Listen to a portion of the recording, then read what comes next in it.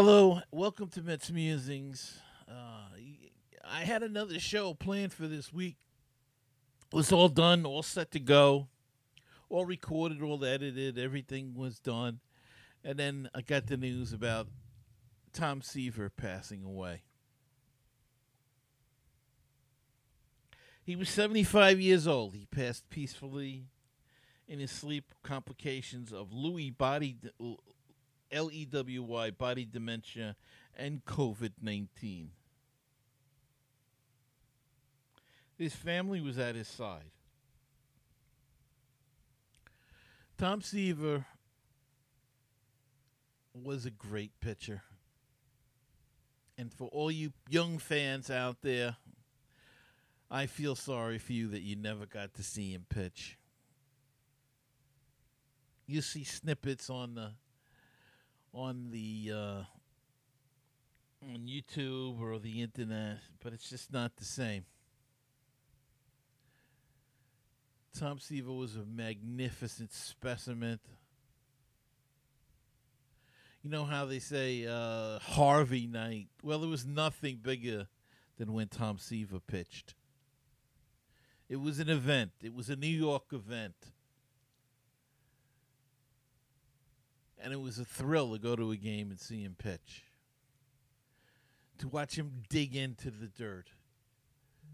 To get that foot in there. To get that knee down, touching the mound as he followed through. You knew Tom was going to have a good night when he had that right dirt all over his knee. They don't make pitches like that anymore. Seaver won 311 games, had a 2.86 earned run average, struck out 3,640 batters over a 20-year major league career. He earned 12 All-Star selections. He led the National League in wins 3 times, ERA 3 times, and strikeouts 5 times. He was elected to the Hall of Fame in 1992 when he was named on 98.8% of the ballots. That was the highest voting percentage ever received at that time. Since eclipsed by, of course, Mariano Rivera and Ken Griffey Jr. But they can never eclipse what he did on the field. He was fantastic. He was an all-around play. He could field his position, loved to run the bases.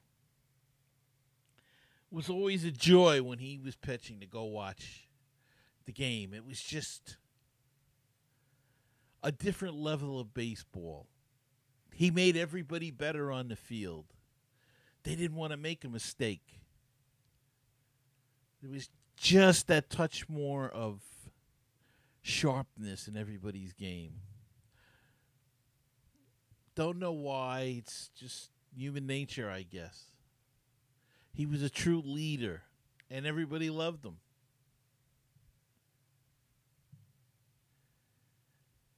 And we'll miss him. And the Mets have been, how shall we say this? The Mets have been neglectful. Yes, now they named Tom Seaver Way. They have the address in the street. That was great. But this should have been done years ago when he could have enjoyed it. When he closed Shea Stadium with Mike Piazza and then the next season opened Citi Field, that would have been the time. He would have been able to enjoy it. There should be a statue to Tom Seaver at Citi Field. It's time. Fortunately, now it's too late for Tom, but his family can enjoy it. But come on, Mets, let's do something. You've been talking about it. You say it's going to happen. Make it happen. Tom Seaver, the franchise, dead at the age of 75. Rest in peace, Tom, and thank you.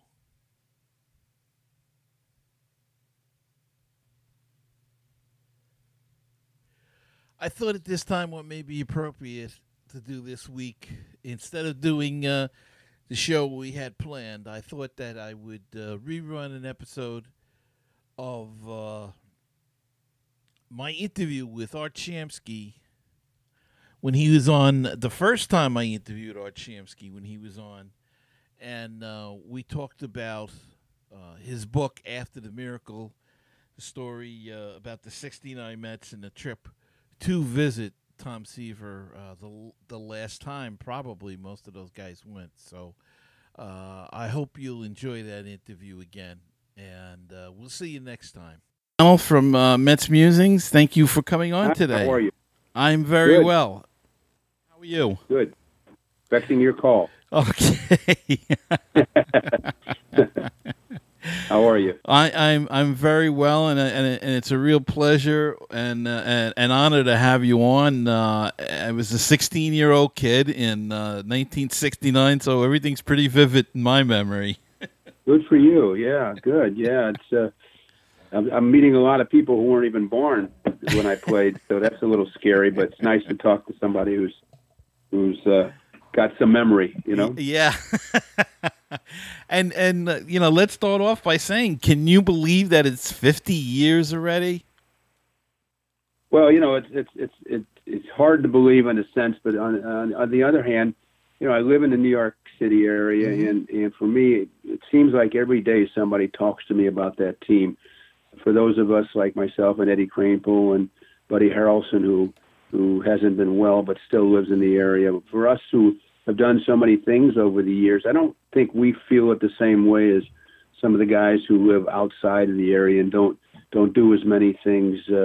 We're constantly doing personal appearances Mm-hmm. and things of that nature, and so I live in the city, and I'm reminded every day about having played for that team. Somebody hears my name or recognizes me or something, and that team has been.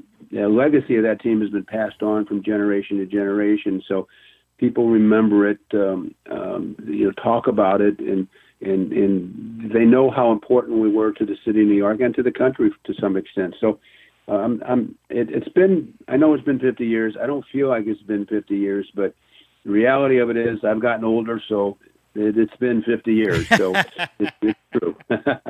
Unfortunately, I've joined you too with that getting old stuff. Well, I like to use the word older.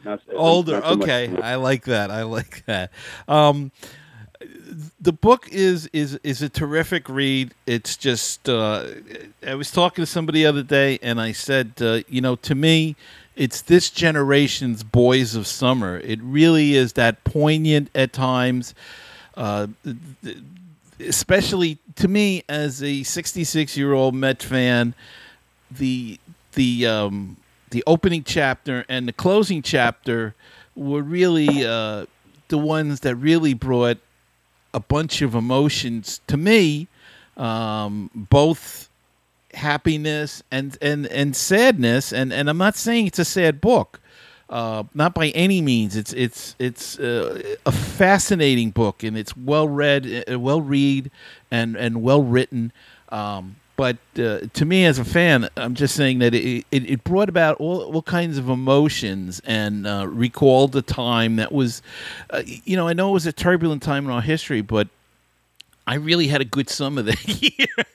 It was a great year for New York sports with the Jets first winning in January, and then us winning in October, and then the Knicks winning in May of 70. And my first book was The Magnificent Seasons, and I wrote about those three teams who all of us had won for the first time. Nobody had ever won before, but this book was different. There's been so many books written about that team, and when I sat down with Eric Sherman, who co-wrote it with me, we talked about what we wanted to do for this 50th anniversary. And my thought was that instead of doing something where everybody's could go online and see the day-to-day games that went on, and even though we talk about those a little bit, some of those special games, etc., we wanted it. Both Eric and I wanted it to be something special, and it's interesting that you said that about the first and the last couple of chapters, because if we felt like we wanted to get emotional about this, because in my mind the book is about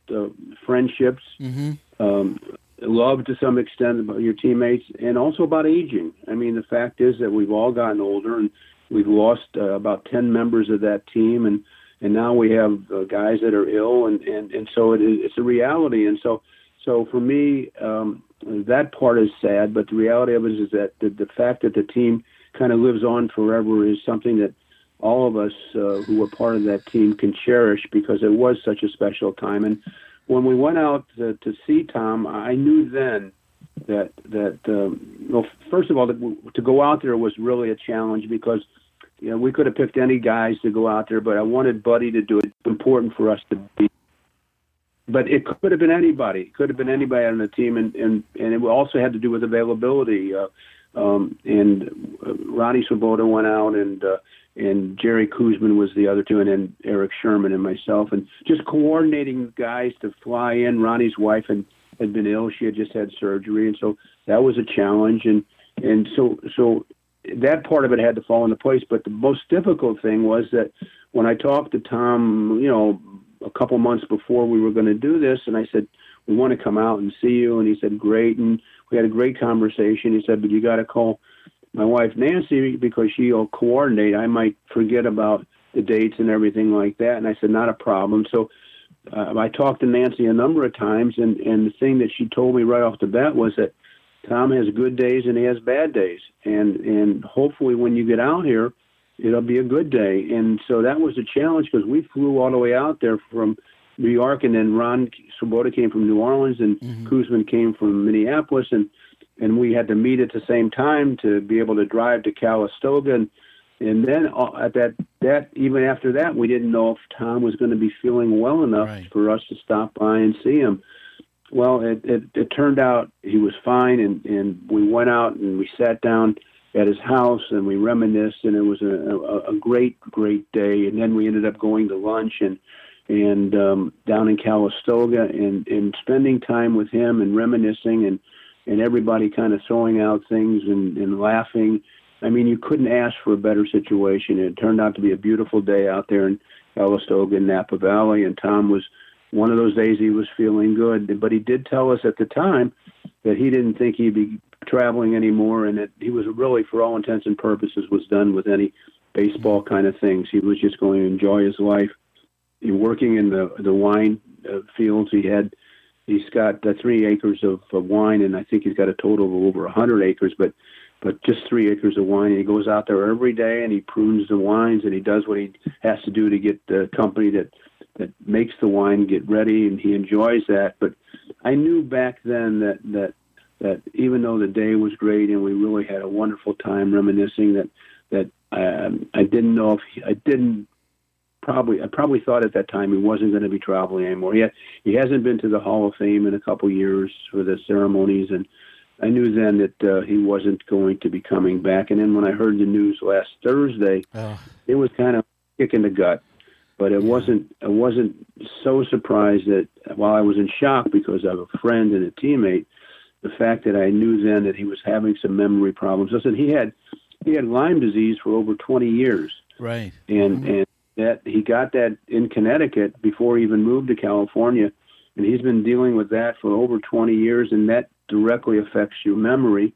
So I'm not a doctor, so I can't say exactly what's going on, but I do know that that has some direct effect on his memory, and I think what he's going to do now is he's just going to enjoy his family and take advantage of what he likes to do, and that's work in the wine fields and enjoy his life. So I'm hoping that that's the case, but I don't think he'll be traveling much anymore. Well, I know that all the New York fans, Met fans, are praying for him and hoping that he does have, can live out his days the way he wants to, and doesn't let this thing beat him. My father had the same thing, and it's a very sad disease. But I think also that it adds a little. That news really added something to this book coming out. We're talking with Art Shamsky. He's got a book coming out after the miracle, The Lasting Brotherhood of the '69 Mets. And I think that news really makes this book even more important because Well, it may be the last time that you guys get together with him. I think we even said that in the book. We got the feeling when we said goodbye. And again, I go back to the fact that we've lost 10 guys on that team, including our great manager, Gil Hodges, and 4 of our coaches, and, key members of that team. Everybody who passed away was a key member of that team. And first with Cal Kuntz, and then Don Cardwell and Tommy Agee and Tug McGraw and it's been and now Ed Charles a year ago. It's been a sad state of affairs, but that's the aging process, and so while we have our memories and we reminisce, we sob for those guys who were part of this great team and won't be around for this 50th anniversary. But that team was very, very special, and listen, I admit it, I'm in New York. I'm still in New York because of it. It was a team. I played 13 years, and for all intents and purposes, nobody ever talks about the other 12. It's really about 1969, and I'm just so happy to have been part of that team. I get questions all the time saying, "Don't you wish you were playing now and making all the money?" And I say, "Well, are you crazy?" Of course, but the reality of it, for 2 reasons, I say, really, the reality of it is that I wouldn't trade this World Series ring that I have for anything, and no amount of money. And the second thing is, I played with and against some guys in the mid-'60s and early '70s that I believe was the greatest conglomerate of players in the history of baseball. And just the National League with Mays, Aaron Clemente. I played with Frank Robinson, Pete Rose, Johnny Bench. McCovey. Look at all the great pitchers I played against in the National League with Koufax, Marichal, Drysdale, Perry, Gibson, Carlton, Seaver, Ferguson Jenkins, Jim Bunning. I mean, all these guys went on to be in the Hall of Fame. And so I'm very lucky to have been part of not only that team, but that era of great players. But that team was so special and so memorialized. There's been so many books. I don't even know how many books have been written about that team. And so getting back to I'm kind of diversing a little bit here but getting back to the way we wanted to do the book is really, we wanted to do something different. And while so many games were important that year and so many players contributed to the success of that team, it was really about friendships and like I said, aging and dedication and trust for your teammates. And I think that's the important thing about the book. The timing with Tom is incredible. I mean, nobody wanted it, but it's the fact that it's incredible timing with this going out. And I hope people that read it appreciate the fact that it was a team that everybody got along with, everybody loved everybody else, everybody pulled for everybody else. There was no animosity, there was no judging anybody. Gil Hodges, our manager, was a great manager, and look what he did. He platooned in 4 or 5 positions and got the most out of everybody, and was able to get guys on the bench who weren't playing much involved in the game. And as it turned out, everybody on that team contributed to some success of that team. And look at Al Weiss, what he did in the World Series, and Don Clendenin, what he did, and Rod Gaspar. All these guys were part of that team, and I could go on and on with names, and Wayne Garrett and Charles. But it was a great group of guys, and I'm just hoping people that read After the Miracle just enjoy the closeness that we had. And I know people have said to me that the first chapter was a little sad, and the last couple chapters were, but the reality of it is that's life. And we all felt when we said goodbye to Tom that it was an emotional time, and that but we were so thankful that we got those moments to share and to tell some lies. Those stories might have been stretched out a little bit, but the reality of it is they were golden moments. They were golden moments for all of us who were part of that trip out there. And then talking to the guys in the course of writing the book is some of the fun things that came back, and some of the momentous events that happened that year were so special. And they still resonate with fans today. People still talk about the Black Cat. Right. They talk about Tom's almost perfect game that's taken on a life of its own. They talk about the Steve Carlton strikeout game with 19, and we win the game 4-2 because Swoboda hits 2 two-run home runs. I mean, I made the last out of a no-hitter pitched against us that year. I mean, we can go on and on and on, and it's just crazy things that happen, but it's all part of the legacy of that team. And not to even mention what else went on in the world with the Woodstock and man landing on the moon. But I wanted to talk a little bit about Gil Hodges. I'm of the belief he should be in the Hall of Fame, but I can remember interviews with Tom Seaver where he practically breaks down in tears when he talks about Gil Hodges. A number of the guys, he was so beloved on that team and so well respected. Ed Kranepool often talks about how he differed with him. And you speak on the book about how Swoboda said he wished he had more conversations, didn't fight with him as much. Talk a little bit about Gil Hodges, if you will. Well, Gil was the strength of that team. He was a terrific manager. He managed by feel, and what I mean to say is he felt the game. He made out lineups based on what he felt, and he knew that at some point he was going to have to get those guys at the end of the bench involved, and if he wanted them to do some things that would help the team win over the course of the year, and he did. And so I don't know, he wouldn't. I don't even know if he would like managing today with the sabermetrics and all the printouts and everything. But he was a manager of feel, and all of us respected what he had to say. I can honestly say that I didn't have that many conversations with him. He was a very strong disciplinarian, but we all respected him. And even when he was platooning myself and Swoboda in right field, and Clendenin and Kranepool and Weiss and Boswell and Garrett and Charles at third base, and sometimes even Grody behind the plate with J.C. Martin and Duffy Dyer. We didn't like it. It wasn't good for our career, but it was working. And all of us who were involved in that situation respected Gil, and he would look you in the eye and he would talk to you and tell you how he felt, and there was nothing that was you don't want anything more from a manager than just be honest with you. But it was working, and we all accepted it, and we all pulled for each other. And if you look at some of the collective numbers at each position, we had pretty good years. Swoboda and myself, we had almost an all-star year out there in right field, and Clendenin and Kranepool at first. And like I said, the other guys collectively did really well. So it was working, and Gil, to his credit, was really the force. And I do believe that, like you, he should be in the Hall of Fame.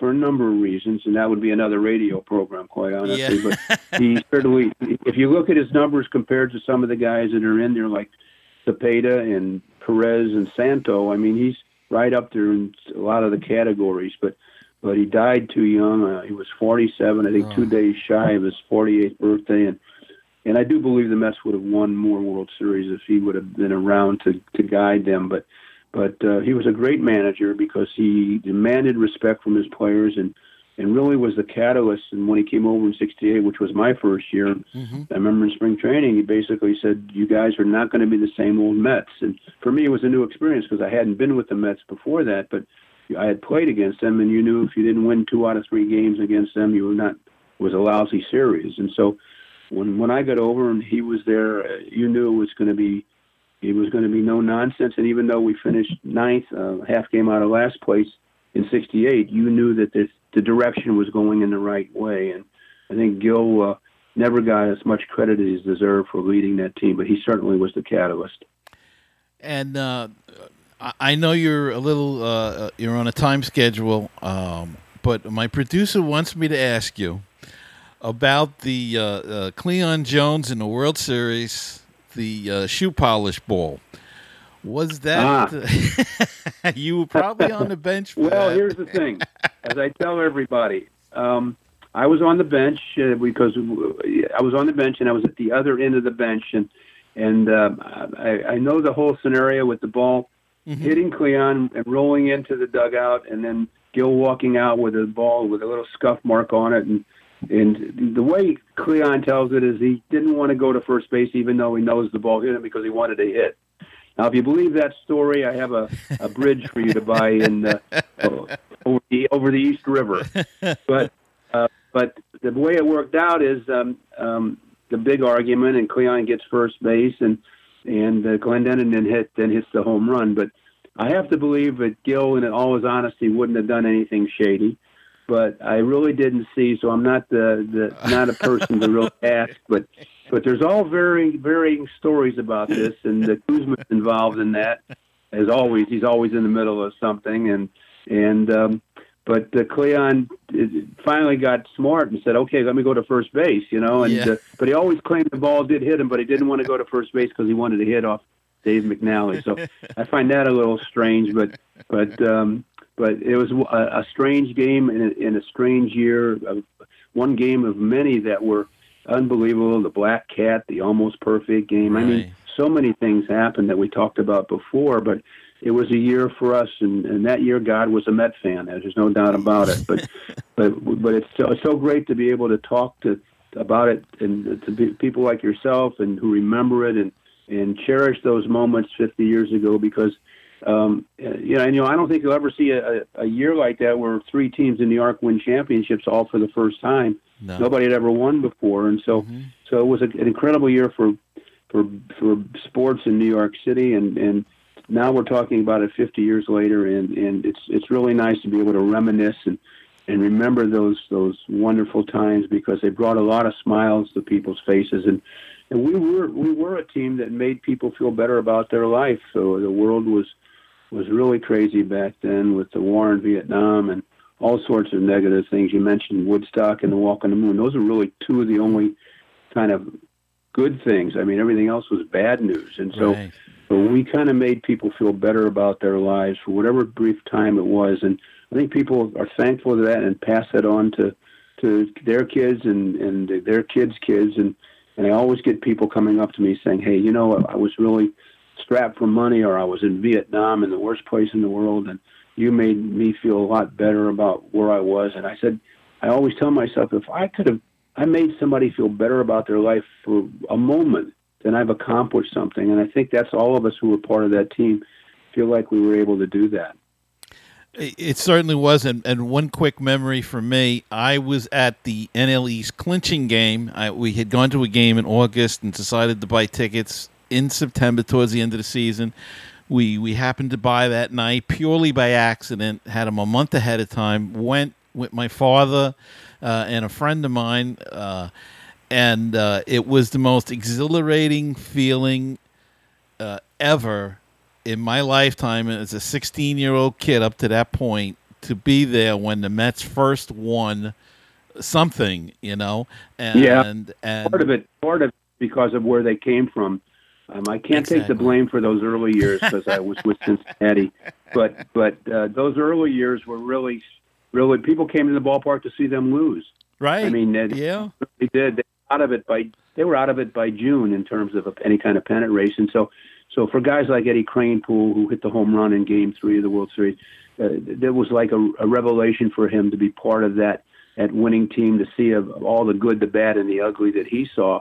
And so people remember how bad that team won. And that particular game you're talking about was the first of three celebrations we had at Chase Stadium. The field got torn up, but like you, we were all caught up in how exciting that was to be part of that experience. And at that point, we didn't know we were going to win a pennant after that or a World Series, but just to win that division was really exciting for us. And we knew then that we had a really good team, and that I don't know the exact amount of games we won from the end of August on, but I believe we had an incredible record from the end of August on to the end of the season, and ended up winning 100 games that year.